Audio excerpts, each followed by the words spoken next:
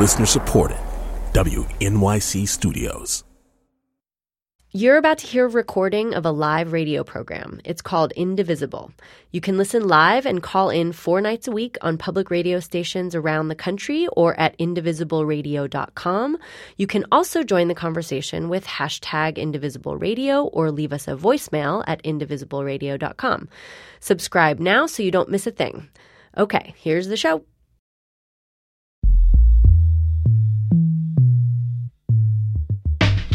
This is Indivisible, public radio's national conversation about America in a time of change. From WNYC Radio, I'm Kai Wright. Good evening. And I'm John Prideaux from The Economist. You've got a couple of hosts with colds tonight, as you can probably already hear, so you'll have to endure our sad little sniffles and raspy voices. But, John, how are you feeling over there?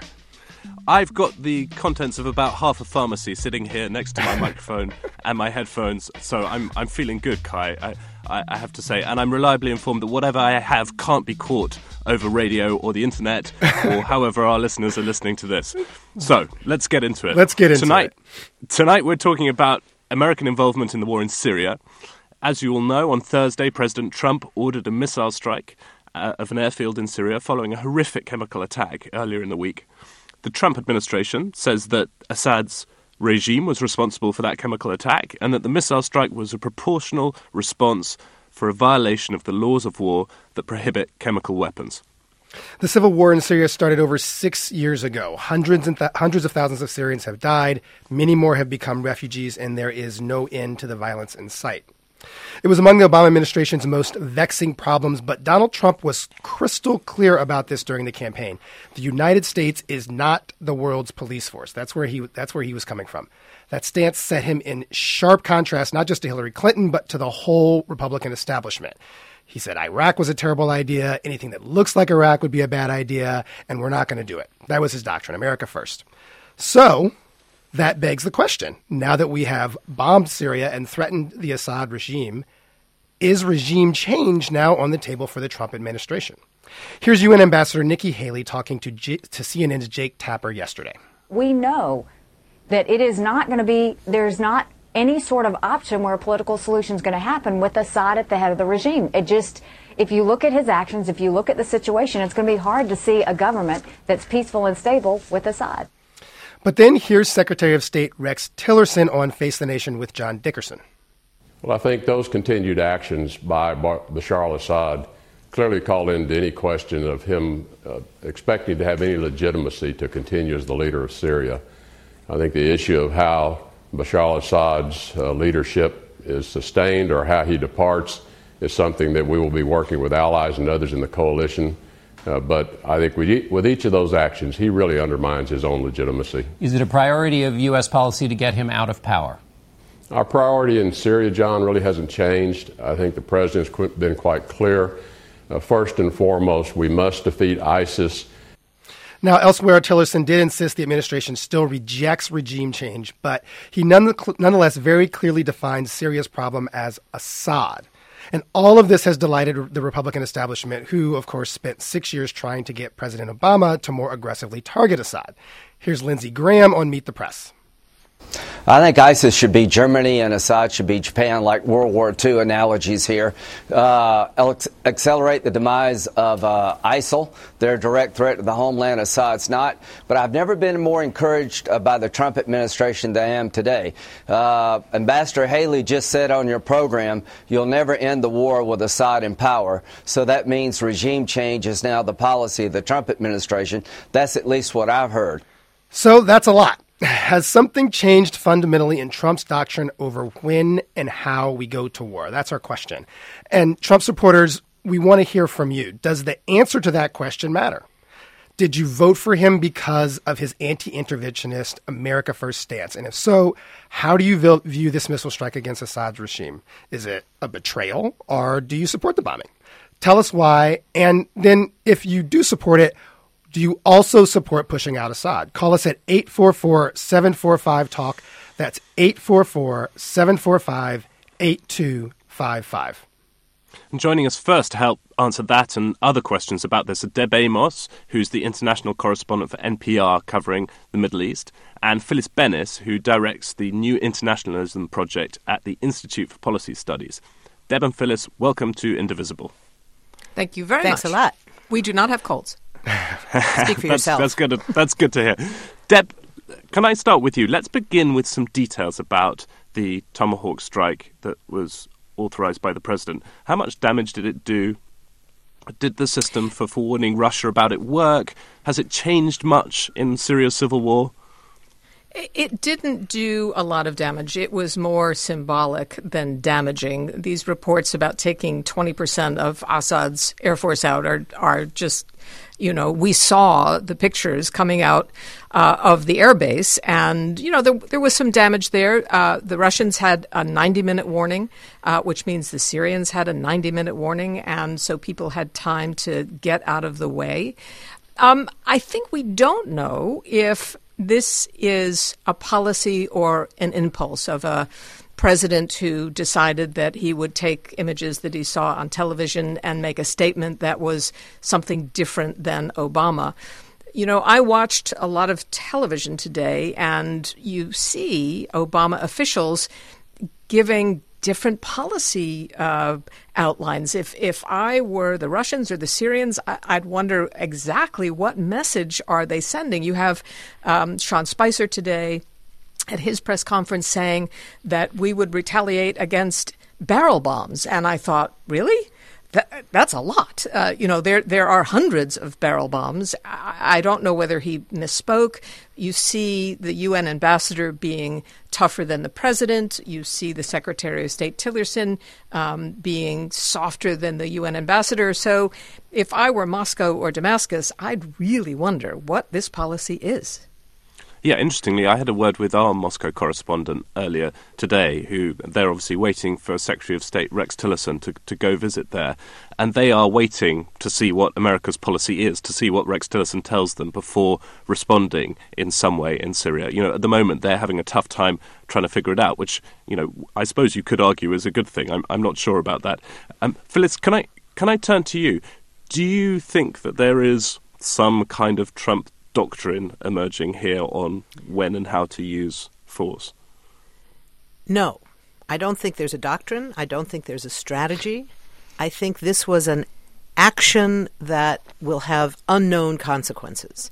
It could be because people are starting to ask that question, what strategy is this part of?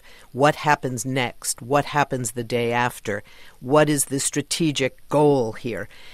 And somebody may decide that at some point they're going to have to answer that in a more coherent voice than we've heard so far. This vast assortment of people saying vastly different things and all claiming to speak in the name of the Trump administration does not make for a very strategic approach.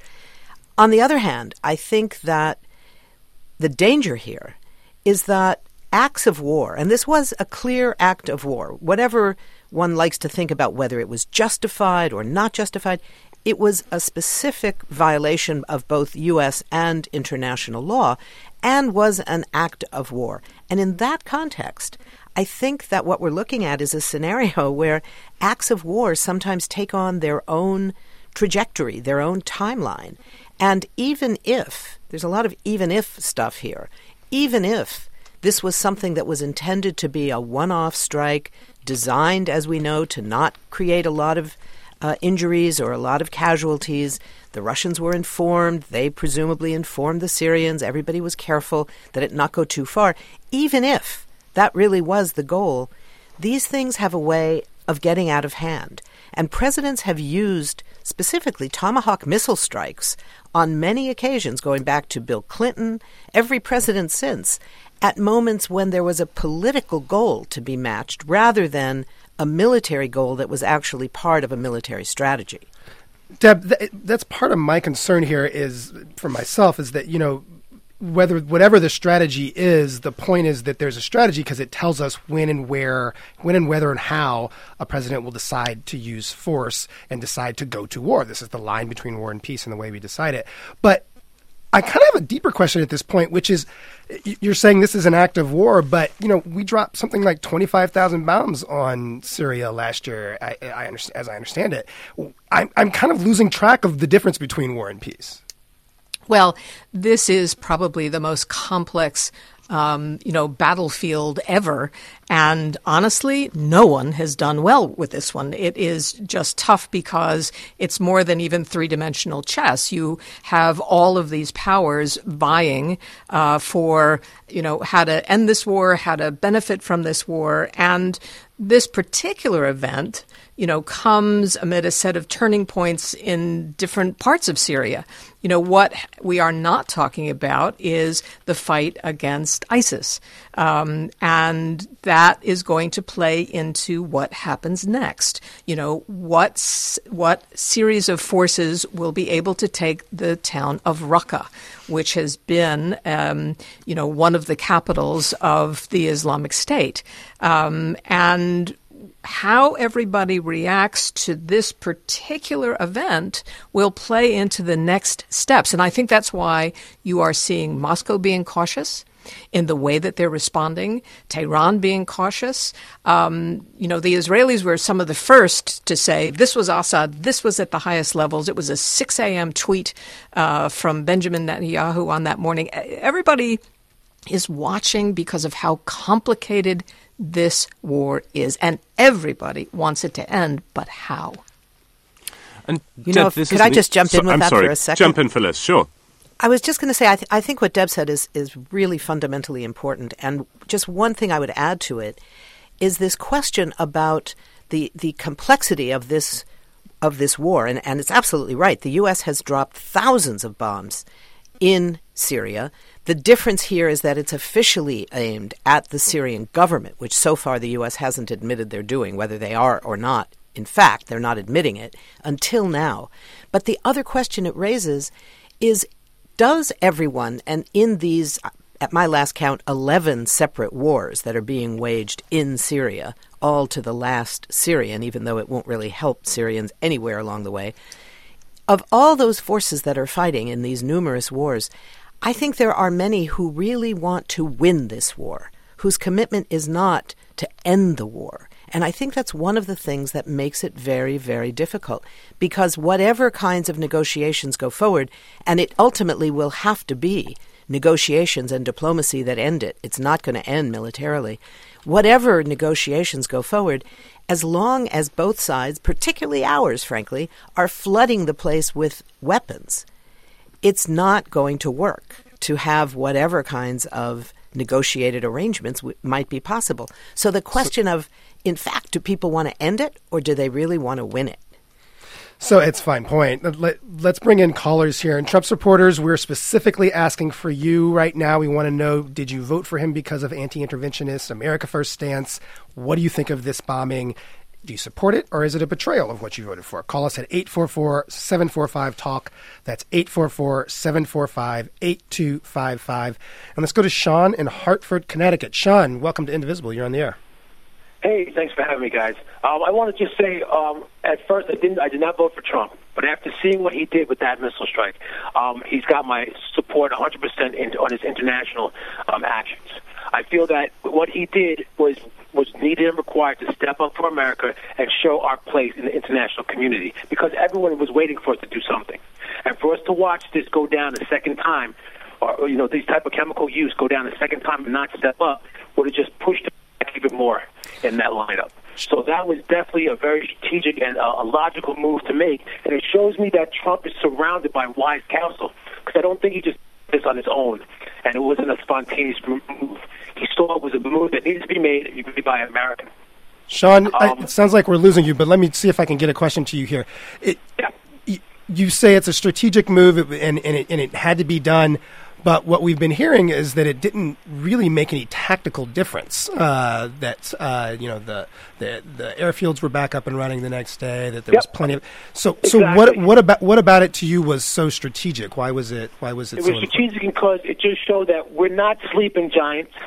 Okay, we're not just not going to do anything. We're not going to watch outright humanitarian destruction take place and not say something, because we've always, as Americans, stood up for that throughout the entire world, and we're not going to look at it anymore. But despite how we talk about moving and taking care of America first, we still have a heart, and we're still going to stand up for outright murder.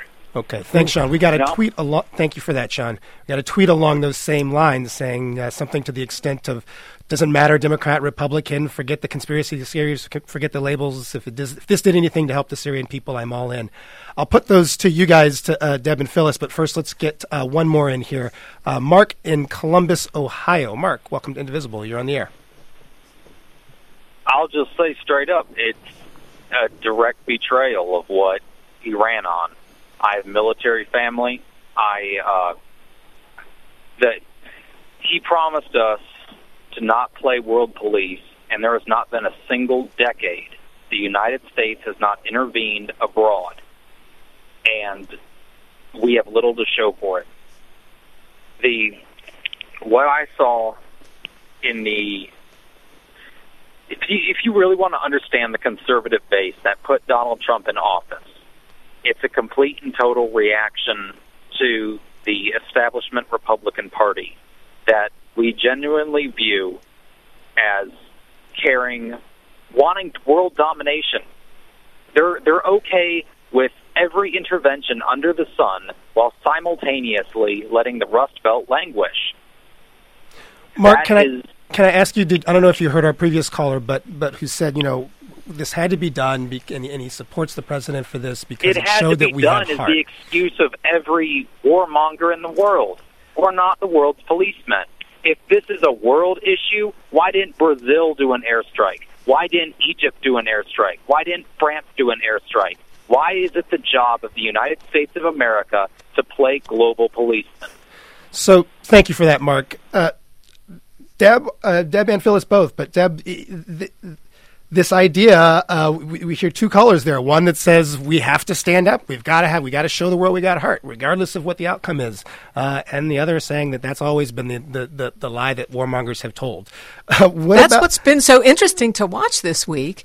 I watched Donald Trump run on no intervention. He criticized Obama when this issue was up the first time in 2013. He said, don't go into Syria. This is bad. So, he is risking his base on this one.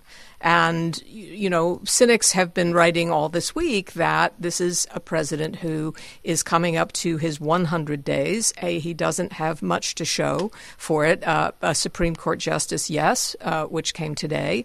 But, there's been the healthcare failure, and he got enormous applause from the establishment Republicans, from even some in the Obama administration who had always wanted President Obama to take this act. It's been really interesting to watch the dynamics of the politics, and you just had two callers that sum up what the dynamic is.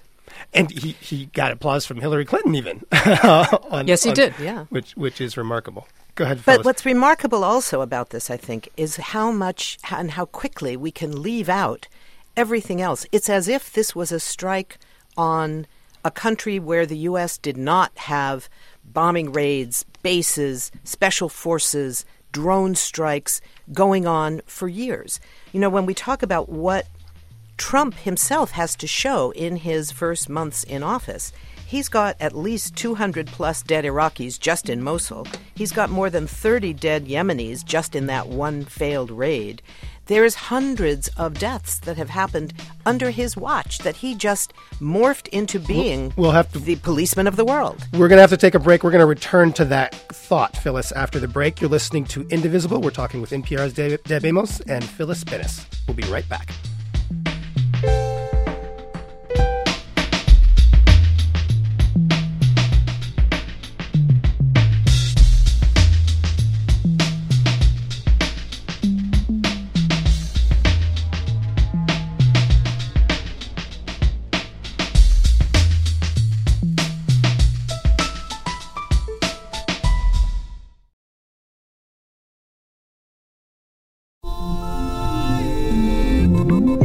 I'm David Remnick, host of the New Yorker Radio Hour. There's nothing like finding a story you can really sink into that lets you tune out the noise and focus on what matters. In print or here on the podcast, The New Yorker brings you thoughtfulness and depth and even humor that you can't find anywhere else. So please join me every week for the New Yorker Radio Hour, wherever you listen to podcasts.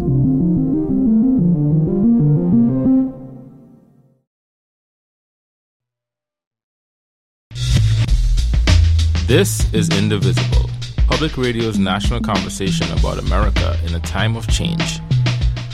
From WNYC Radio, I'm Kai Wright. Good evening. And I'm John Prideaux, here from The Economist.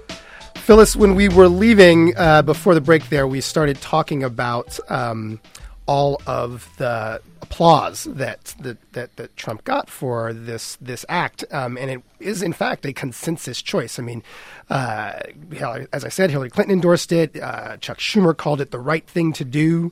I think that even the Democrats who opposed it, all they opposed was the process by which it happened. That he didn't notify Congress, not the act itself. So, why is this consensus wrong, Phyllis? Is it I know that you believe it is. Why is this a wrong consensus? Well, first of all, I don't think it's a complete consensus. I think there is plenty of opposition, even in Congress. I think that there are, when Barbara Lee called it an act of war, I think that was a clear indication that she's not part of a pro-strike consensus.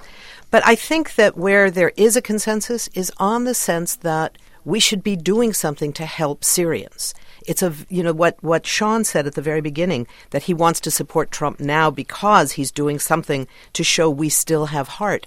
That's a really important emotion to be talking about and to be trying to implement. The question is, what do we do? Whenever there's a humanitarian crisis somewhere, and someone says, we've got to do something, the assumption is we have to do something military, which almost always makes it worse. And what we're seeing here, if Trump, who said that he was motivated by the killing of children, if he's so concerned about these particular children that were killed so horrifically, what about the children that were killed in Mosul? What about the children, including an American citizen, an 8-year-old child, who was killed in his failed raid in Yemen? These are questions that are not being asked. And I think if we want to do something to help Syrians, and we should, we bear a good deal of responsibility for the chaos there, because so much of it is rooted in the U.S. invasion and occupation of Iraq back in 2003, I think we should be looking at the Muslim ban. Those are the same children. He's willing to slam the doors of our country in the face of these children and then weep for these same children and drop bombs in their country as a way of doing something about it. It isn't helping those children. And we have to get past the idea that the only way to do something is something military. Can I just push you on your opposition to the strike that the president authorized? So the most compelling argument, it seems to me, in his favor is that what he did reduces the chance that chemical weapons are used again in Syria. Do you think there's nothing to that? I think there's very little to it. As we know, the exact base that was bombed, whether or not it was in fact the base from which chemical weapons were used, we still don't know that. We don't know who used them and how they were delivered. But even if it were, it's already up and running again. Now, is the government in Syria, Bashar al-Assad and the people around him, are they going to see this as a major threat? I don't think so. It was designed to not be a serious military strike in its own right, and I'm very glad that nobody more was killed, obviously. But the question still remains, what happens when someone else decides that an act of war against us needs for us to respond? They're under the same kind of political pressure that Trump is, to show that they're not a wuss government, to show that they're a strong, tough government. So whether the Russians are involved or not, somebody, it may be a rogue commander, it may be Bashar al-Assad himself, could decide this requires a response. And massive escalation is a danger. I hope that doesn't happen. I don't think it will at this moment. But the risk of it, supposedly because somebody was upset by what they saw on television, it just doesn't fly. Phyllis, I'm with you there on a lot of what you said, but here's my question is, if not military intervention, then what? Right? I mean, that was right. the That's Obama's the key question. Well, the Obama administration said, well, we tried diplomacy and we removed all the chemical weapons. That was plainly not true. That demonstrably failed. So diplomacy didn't work there. What is the answer then? Well, I think the answer is diplomacy, diplomacy, diplomacy. We need more and we need better. Everybody acknowledges, even supporters of military strategies agree that military stuff ends with diplomacy. It may not start that way, but at the end of the day, that's what you need. The question is how many people get killed, how many cities get destroyed, how many children lose their parents, all of those things before we get there. So what do we do about that? Well, it means that we have to start demanding that there be new diplomacy, a new diplomatic initiative, probably at this point because there are so many separate wars being waged in Syria. It's not any longer about just getting the two sides in Syria together. We have to start with getting the U.S. and Russia, then their respective regional allies. That means Iran has to be brought in, as well as Saudi Arabia and Jordan and Turkey and the UAE and Qatar, the other regional powers. And, of course, everybody in Syria, both the armed factions, who are so far the only ones anybody is talking to, and the civil society, the incredibly brave resistance fighters that fought nonviolently at the very beginning of all this, those who still remain, those who are still alive. Many have been killed, many have been driven into exile, but they have to be consulted as well, and the refugees. So it's a huge challenge. It's a huge list. That's a lot of people you got to get at the table, Phyllis. They're not all going to be at the same table. And let me just add one other thing, which is that I think we have to look at a new kind of diplomacy, in a sense, where you have these different levels. And at the end of the day, before any real diplomacy is going to work, we've got to start talking about an arms embargo on all sides. Because you can have whatever diplomatic arrangements you want, but as long as we and the other side are both flooding the place with weapons, nothing's going to work. So we have to be the ones to first say it, and then say, okay, now we're going to do it unilaterally. Now you've got to do it too. Stop arming that regime. Okay, well, we're getting already calls from military families, so I want to actually put out a specific call for other folks who are now in active duty military and military families. How do you feel about this missile strike? Do you feel like we know you're going to be uniquely affected by it, but do you feel that there is a sense that our commander-in-chief has a coherent policy on when and how he would send us to war? That's 844-745-TALK, 844-745-8255. And let's start with Clarissa in St. Paul, Minnesota. Hi, Clarissa, you're on the air. Hi. First of all, I have to say thank you for the show. I love it. I love listening to it. Thank you. It's great. So, I have to say, I honestly, first of all, I'm a military wife, and there are pieces that I definitely agree with Phyllis on. Ideally, we want to be able to take a humanitarian standpoint, do everything we can to help the humans that are affected by this. However, if something is going to happen, if our president decides, who I voted for specifically because he wasn't going to get into office and send my husband to war, he has now essentially slapped the hand of the buyers of Russian weapons, who are now just going to turn around and purchase more Russian weapons. All they're doing is going to turn around and weapon themselves more, and they're going to be more prepared when my husband gets sent to Syria to fight this battle. So can I ask you, Clarissa, if you'll speak for your spouse, do you guys agree on this? Do you agree that that we should not be intervening here? Absolutely. I think my husband and I have talked about it many times, and when he has to re-up or sign another contract, we talk about, is there a potential that he's not going to come home to myself and our 4 kids? And there's definitely a piece to it that he wants to protect those that are less fortunate, that don't live in the United States of America, where we have the freedom to speak freely, to be on talk shows and disagree. And it's worth it to us if the battle is accurate, if we're being completely forthcoming, if we're actually going to make a difference. This airstrike didn't make a difference. If anything, like I said, they're going to be more prepared. So if it had been if it had been a more directed, clear, strategic attack, that's something you could have supported. Absolutely, and I know what I'm saying. I know what the possibilities are, but as long as it's going to make a difference and potentially help, then I agree that there is room for that at the table. Right now, there's no room to slap a hand and decide that, hopefully this works. Hopefully this works. It's not going to work. Well, thank you for that, Clarissa. Let's go to Jean in Jersey City, New York. Jean, welcome to Indivisible. You're on the air. Oh, well, thank you very much. I am a Trump supporter. One of the aspects of voting was voting for him, is because trying to stay away from the military action. However, I am very happy he made this move. And the point being is that I don't feel this is... He was doing this naturally, he was not doing this as a strategic bombing. To me, it was a pure reaction to the chemical warfare. Indeed, chemical warfare has been banned for how many, decades. And something had to be done. Now, one reason I also despise the chemical warfare, and someone's got to say something or do something, is that chemical warfare can annihilate people without destroying infrastructure. So once you have this chemical warfare come in, you can just kill all the personnel, just dump their bodies somewhere, and then you can just take over the town.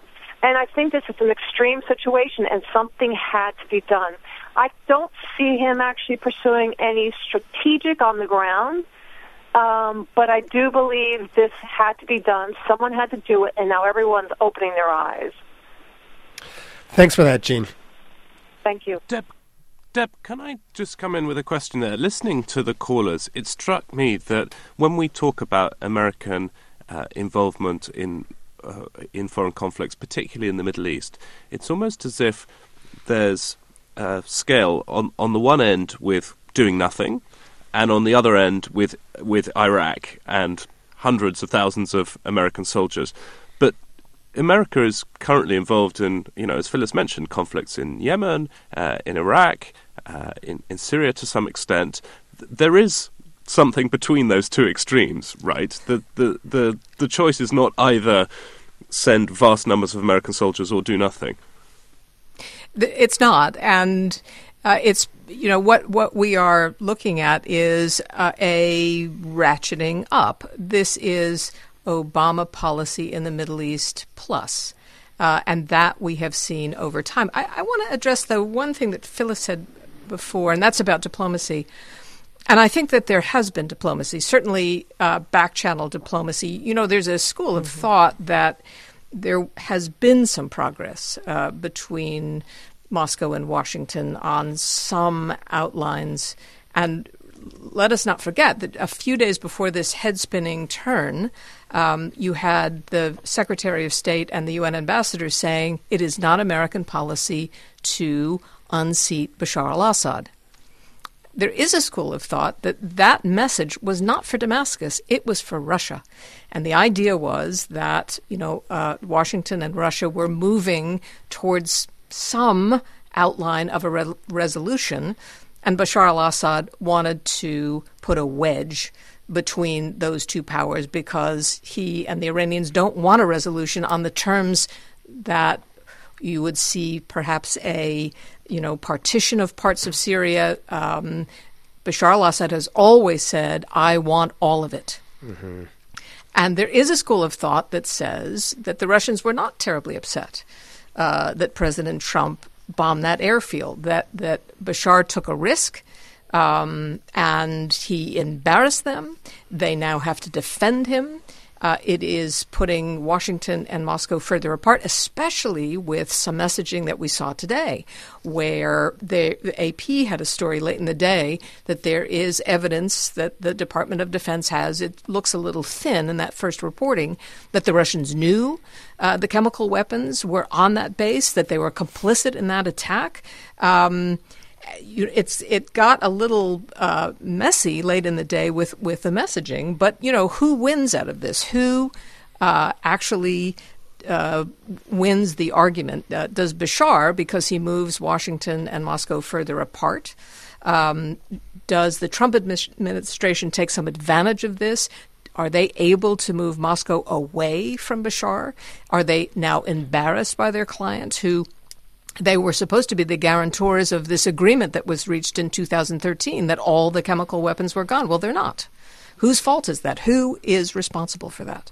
Well, I mean, I think some would say Barack Obama was responsible for that because they weren't gone. But let me ask you this, Deb.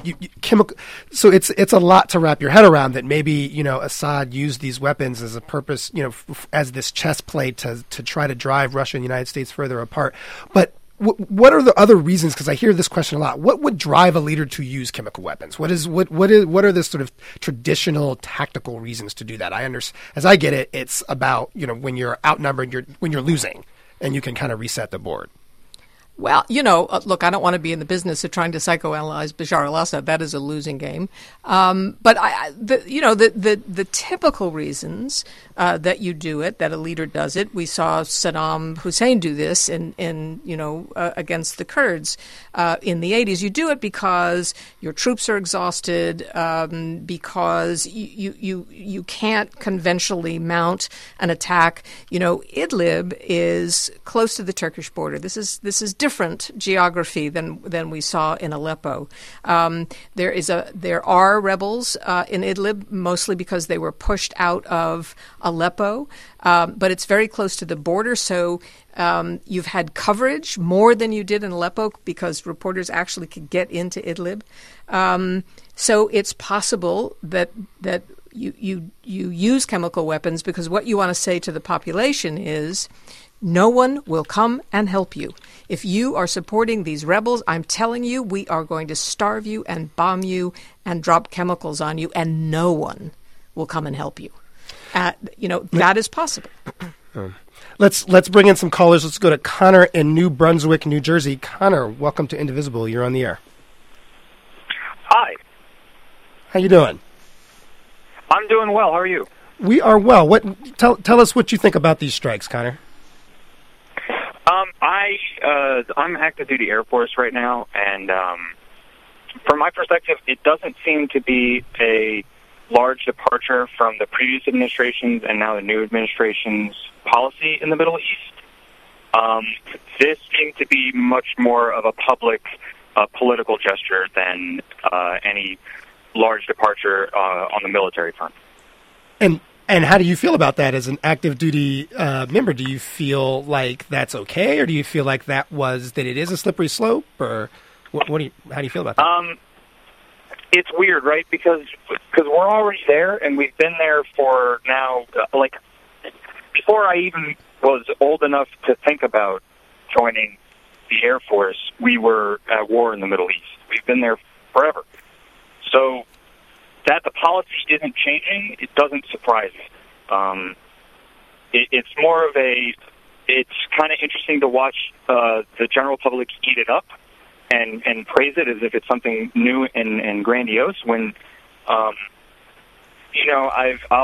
have been spending 2 to 3 months of my life in the Middle East for the rest of my contract. And that's just status quo. That's expected.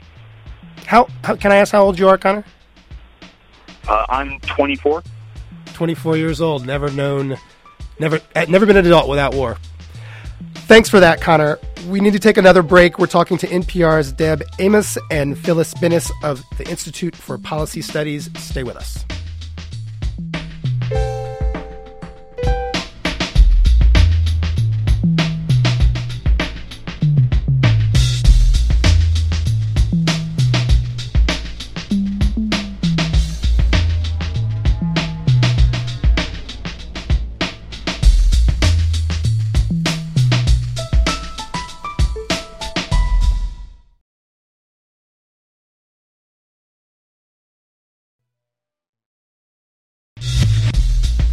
This is Indivisible, Public Radio's national conversation about America in a time of change. From WNYC Radio, I'm Kai Wright. And I'm John Prideaux, here from The Economist. So, we heard from Connor before the break, 24 years old, active duty military. I'm really struck by what he had to say, that he has not seen adulthood without war. And I guess it brings me back to one of my initial questions. I personally lost track of the difference between war and peace. Deb or Phyllis, what do you have to say about what he had to say? Well, let me jump in with one quick thing, which is he's absolutely right. We have been at war with terror for almost 16 years, and terrorism is doing just fine. That's what tells us we need to do something different.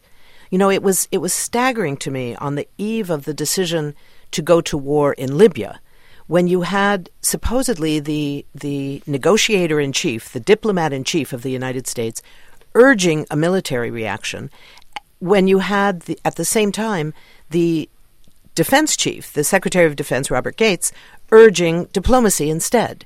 There was something off about that. That was Hillary Clinton as the Secretary. That was Hillary Clinton, and that was in the Obama years. There has been this assumption that war is somehow going to beat terrorism. It hasn't, it doesn't work, and it's not going to work now. It also doesn't work in this kind of a situation against a dictatorial ruler unless you're prepared to go for full-scale regime change, which may be the project that's underway. You know, we are very good at that. We know how to overthrow governments. The U.S. does it all the time and has done it around the world, not only in the Middle East. But the question is always, what then? What happens the day after? We know what happened in Iraq. Aside from the hundreds of thousands of people who died because of sanctions and the war, you had the creation of ISIS. In Libya, we know what happened. It was the complete collapse of any governance in the country, weapons distributed all across the country and across the borders. We've seen this, and we're seeing it now in Yemen. I'm actually very worried about a possible escalation in Yemen waged in the name of going after Iran. I'm afraid that may be next.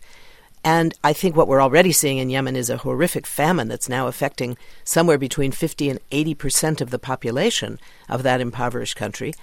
The U.S. is already participating in a war there, providing in-air refueling for Saudi bombers, selling the Saudis all the bombs and planes that they want, and helping to train their pilots. And I'm afraid we're going to see even more direct engagement. And that will be something that we will be told, this is how we answer Iran. Just like we were told here, this is how we answer Bashar al-Assad. And it's a serious problem when we try to answer with military strikes serious political problems. Connor was right. This is a political gesture. The question is, to whom is that gesture addressed, and who gets killed making that gesture? No, I agree. I was really struck by this idea that for, a generation in this country, there is no other Middle East that they know. And so many people have been directly affected, and not just Americans going to war. We have a refugee crisis on our hands. 5 million Syrians are now refugees. There will be a price for that down the road. This is in addition to 65 million people who have been displaced around the world. It's as big as France and England. Half of them are children who aren't getting proper educations or any kind of decent way to grow up. There are long-term prices to all of this. But if I could just add one sentence to that here in the United States, we don't have the refugee crisis. We have a racism crisis. The refugee crisis is happening elsewhere. We have kept it out because of racism. Well, certainly there's been plenty of, gallows humor about, that the president was moved by the images of children being bombed by chemical weapons, but not moved enough to have let the millions of children who are running from this kind of thing in as refugees in the past. But exactly. Let's bring in some more callers. Jorge from St. Paul, Minnesota. Jorge, welcome to Indivisible, and you're on the air. Hey, how's it going, Don? Thank you guys for letting me speak out a little bit of the outrage that I'm feeling right now. We cannot go ahead. First, I agree completely with Dev was saying. This is a move to counter Iranian influence in the region. This is exactly us still babysitting the Sunni Muslim axis of evil of Saudi Arabia, of Turkey, of Bahrain, because we didn't got moved enough to complain to our allies when they were murdering thousands in Bahrain when the Shia majority population there was being brutally oppressed. Now, this has happened again and again and again. We move towards trying to help, but we have done nothing but make things worse and bad in the Middle East. I could begin telling you that, the same thing that she was talking about in Yemen. It is United States basically helping the Saudis murder civilians. Right. And I know the civilians are Shiite civilians, Shiite Muslims, and I believe that we need to understand the difference between the Shiites and the Sunnis. And I feel like we are going to make the same mistake by supporting the Sunni extremists, the same ones that have made things worse for millions in the Middle East. Jorge, the same ones that facilitated the creation of ISIS. Jorge, I can hear the upset in your voice there. I gather you are Navy. That's correct. I'm a Navy veteran. I witnessed us making the same mistakes and us spending millions of dollars and so much human life wasted in pursuit of trying to make things better. But at the end of the day, we have done nothing but make things worse for millions. We have created the refugee crisis, all because we cannot come into the table with those that at the end of the day are not what others make it to be. At the end of the day, Iran has been somewhat. And I'm not saying that I completely support them. No, they're another dictatorship of its own. But so is Saudi Arabia, so is Turkey, so is Bahrain, and those are our allies. The ones that we sell guns to for them to oppress minorities. I'm gonna stop you there, Jorge. Thank you for that. But either Deb or Phyllis, it's a complicated region. That's what we keep saying. And that's a lot of what I hear Jorge saying. And we don't have a very complicated discussion about it, at least politically here. What kind of leadership could the Trump could the Trump presidency actually provide on this? If you were starting over and you were saying, okay, we've had a lot of troubles here, but we've got this new president, where would one start? Well, Phyllis has said correctly that there is diplomacy to be done, and I think that when this administration came in, there was some notion that, however you wanted to parse this, that this administration was willing to talk to Moscow in a way that we hadn't seen before. But already it's clear that they are not talking in a coherent way to Moscow to take any advantage of that. You see that there are different power centers in this administration. There's the military, there's the generals, and they have a way of thinking about Syria. There's the UN ambassador, and she has a different way of thinking. She's already talking about regime change without saying, well, what exactly does that mean? And if you are interested, if you think that you cannot solve this war without Assad being gone, how do you pursue that? Are you talking to allies about that? Are you convincing other allies who have been in this war for 6 years as well what they think about it? That is a bit missing from this discussion. I think there's a lot of things missing from this discussion, and I think what Deb raised is absolutely right. I think I would go just a little bit further to say that the broad question of the role of the United States in the region has to be completely reassessed. We have been there for a very long time. And if we look at just the more recent history, since 2001 with the invasion and occupation of Afghanistan, and then 2003 in Iraq, the U.S. has brought enormous destruction and suffering to peoples across those countries. Yes, we overthrew dictators in some of them. It didn't make it better. for the vast majority of people in those countries. It's one of the reasons why, if you look at Iraq, why was ISIS able to gain such a foothold in Iraq? It's because they didn't fight alone. They got support from ordinary Sunnis, from ordinary Sunnis who were afraid that this new sectarian government the U.S. had installed in Iraq was going to oppress them even more. So they saw ISIS as a lesser evil. That's the kind of thing we can change. Don't you think there's a bit of a danger here that because we're, looking at this as Americans, I'm not an American, but for the purposes of this conversation, I am. American show. Yeah, absolutely. That we kind of look at everything through an American lens and think that American military power is the thing that determines everything in the region, whereas actually it's perfectly possible that, you would have a similar chaos, maybe less, maybe more so, without American intervention. I mean, absolutely right. Aren't you ascribing too much, too much agency? No, I'm saying quite the opposite. Extent? I'm saying that we have to rethink this whole idea that we belong there. This is not our countries. These are not the regions that we live in. When it goes back to President Jimmy Carter, when he said that we will use force to protect, quote, our resources in the Middle East, he was talking about oil in Saudi Arabia. And I always wanted to ask the question, how did our oil get under their sand?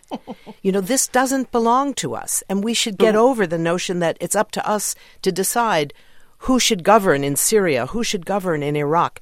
This is what imperialism looks like. This is not what democracy looks like. But I think that argument is easier to make in the abstract, isn't it? Everybody I can give you agree examples if you want, Concrete. Well, just let me finish. But when it comes down to you have a chemical weapons attack in Syria, or you have lots of people, lots of Yazidis trapped on a mountain in Sinjar, and you as the American president look at that and think, I can either do something and try and stop these people being killed, or I can do nothing. And at that point, the instinct to just say, oh, well, let them all sort out their own problems, runs into some problems. I think, John, you're starting at the wrong point. I think what's true is that there is very rarely a moment when we can have a good strategy for dealing with an emergency that happens on a day and that we're going to be able to save this group of people at this time. We can't do that with diplomacy. All of these are medium and long-term solutions. They're not short-term solutions. But what we have to face is that these military acts are also not working as short-term solutions. Even the example on Mount Sinjar, it was overwhelmingly the local people, the local Kurds, who rescued the people on Mount Sinjar. The U.S. bombing didn't do it. It was local armed forces who were able to protect their own population. And it doesn't mean that, I'm not a pacifist. I'm not saying that military force anywhere should never be used. Ideally, that would happen, but in the real world, I don't think that's how it works. But how the U.S. has used military force in controlling other countries, usually for the interests of getting control of oil, territory, military bases, not because of concern about the people. That's where we get into trouble. Let me get another caller in here. We're getting a little shorter on time, but I want to try to get it here from as many people as possible. Francis in Carlisle, Pennsylvania. Francis, welcome to Indivisible. You're on the air. Thank you for having me on tonight. I've been listening to you guys since I called in, and my big thing is that I've heard. I voted for Trump because I honestly couldn't have voted for Hillary. Just my personal opinion. But my thing is we need to. Yes, we need to do the diplomatic portion, but sometimes with the diplomatic portion, we need to have a strong hand involved in it. I don't agree with all U.S. forces going in there or U.S. forces in general going in there, but at the same time, we got to keep an eye on that because if we don't stay somehow involved, we're either giving in or Russia or another country is always sending in money or sending in arms to back this. So we can go back as far as 1980, and we've caused every problem that we've had by supporting the organizations that's caused this problem since. And so what about this specific intervention? Did you feel like, having voted for Trump and his message of non-intervention, did you feel like that he made the right choice by breaking with that message? I think he did because, we can only stand back so long. I'm not saying that we need to go over there and do something about it.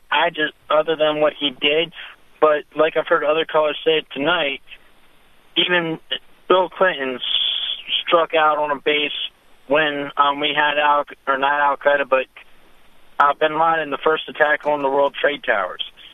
So where are we going? No matter if we're Republican or Democrat, there's someone always going to not like what the other person does.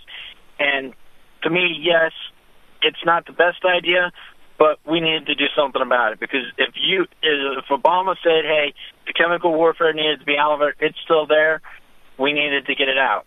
So at least Trump's going and trying to initiate something from our aspect of it. Thanks for that, Norm. I'm sorry. Thanks for that, Francis. I was reading a tweet. Deb, you're going to get close to the last word here. It is what about this surprised you, I guess, is really because that's where I keep getting stuck is that I really truly did not believe that Donald Trump would use force this early in his administration. It just seemed to be the one thing he truly genuinely believed. So covering this from Washington, what surprised you? That surprised me. Of course, it did. It was head spinning when it happened. But I'll tell you what surprised me. The argument in the Obama administration when they called for a red line and didn't do it was always the argument that if you did it, you would march right into World War III. What's been surprising to me is the price has been relatively low. It was a message. It was done precisely. Who knew that a cruise missile, you could aim a cruise missile so precisely that you didn't hit where you thought the sarin, the pails of sarin were in that airport. You could tell everybody to get out of the way. You really didn't kill very many people. It was the delicacy of the strike was also surprising to me. I didn't know that was possible. It's going forward that really is the question for me. You sent a message. Are you disciplined enough in this administration to follow through, to have one message, to be clear on what the policy is? And if you're going to do it, at least benefit from it, move this situation forward, somehow find a way to use this for diplomatic leverage. Don't waste this if you're going to do it. Well, what next? That is certainly the question that we all have. And I think we're going to have to leave it there for tonight. Thanks to Deb Amos and Phyllis Binnis. Tomorrow on Indivisible, host Brian Lehrer talks to, me, and Indivisible host Charlie Sykes. We're going to talk about our partnership with StoryCorps. This is a new project aimed at taking two strangers from different parts of the country with different political views and putting them in an extended, in-depth conversation. And since Charlie and I certainly qualify, we're from different places and definitely have different political views, we are having our StoryCorps conversation, and we will talk about it tomorrow night with Brian. And what about you? If you want to step out of your bubble, email listen@storycorps.net with the subject line Indivisible Interview. Describe what you think is who you think is your political opposite, and StoryCorps will try to match you up and facilitate a conversation. That's listen@storycorps.net. I'm Kai Wright. Sounds great, Kai. I'm John Prideaux. Talk to you next week, and we both will hopefully be well by then. Support for Indivisible is provided in part by Emerson Collective, the Ford Foundation, and the Jacob and Valeria Langloth Foundation.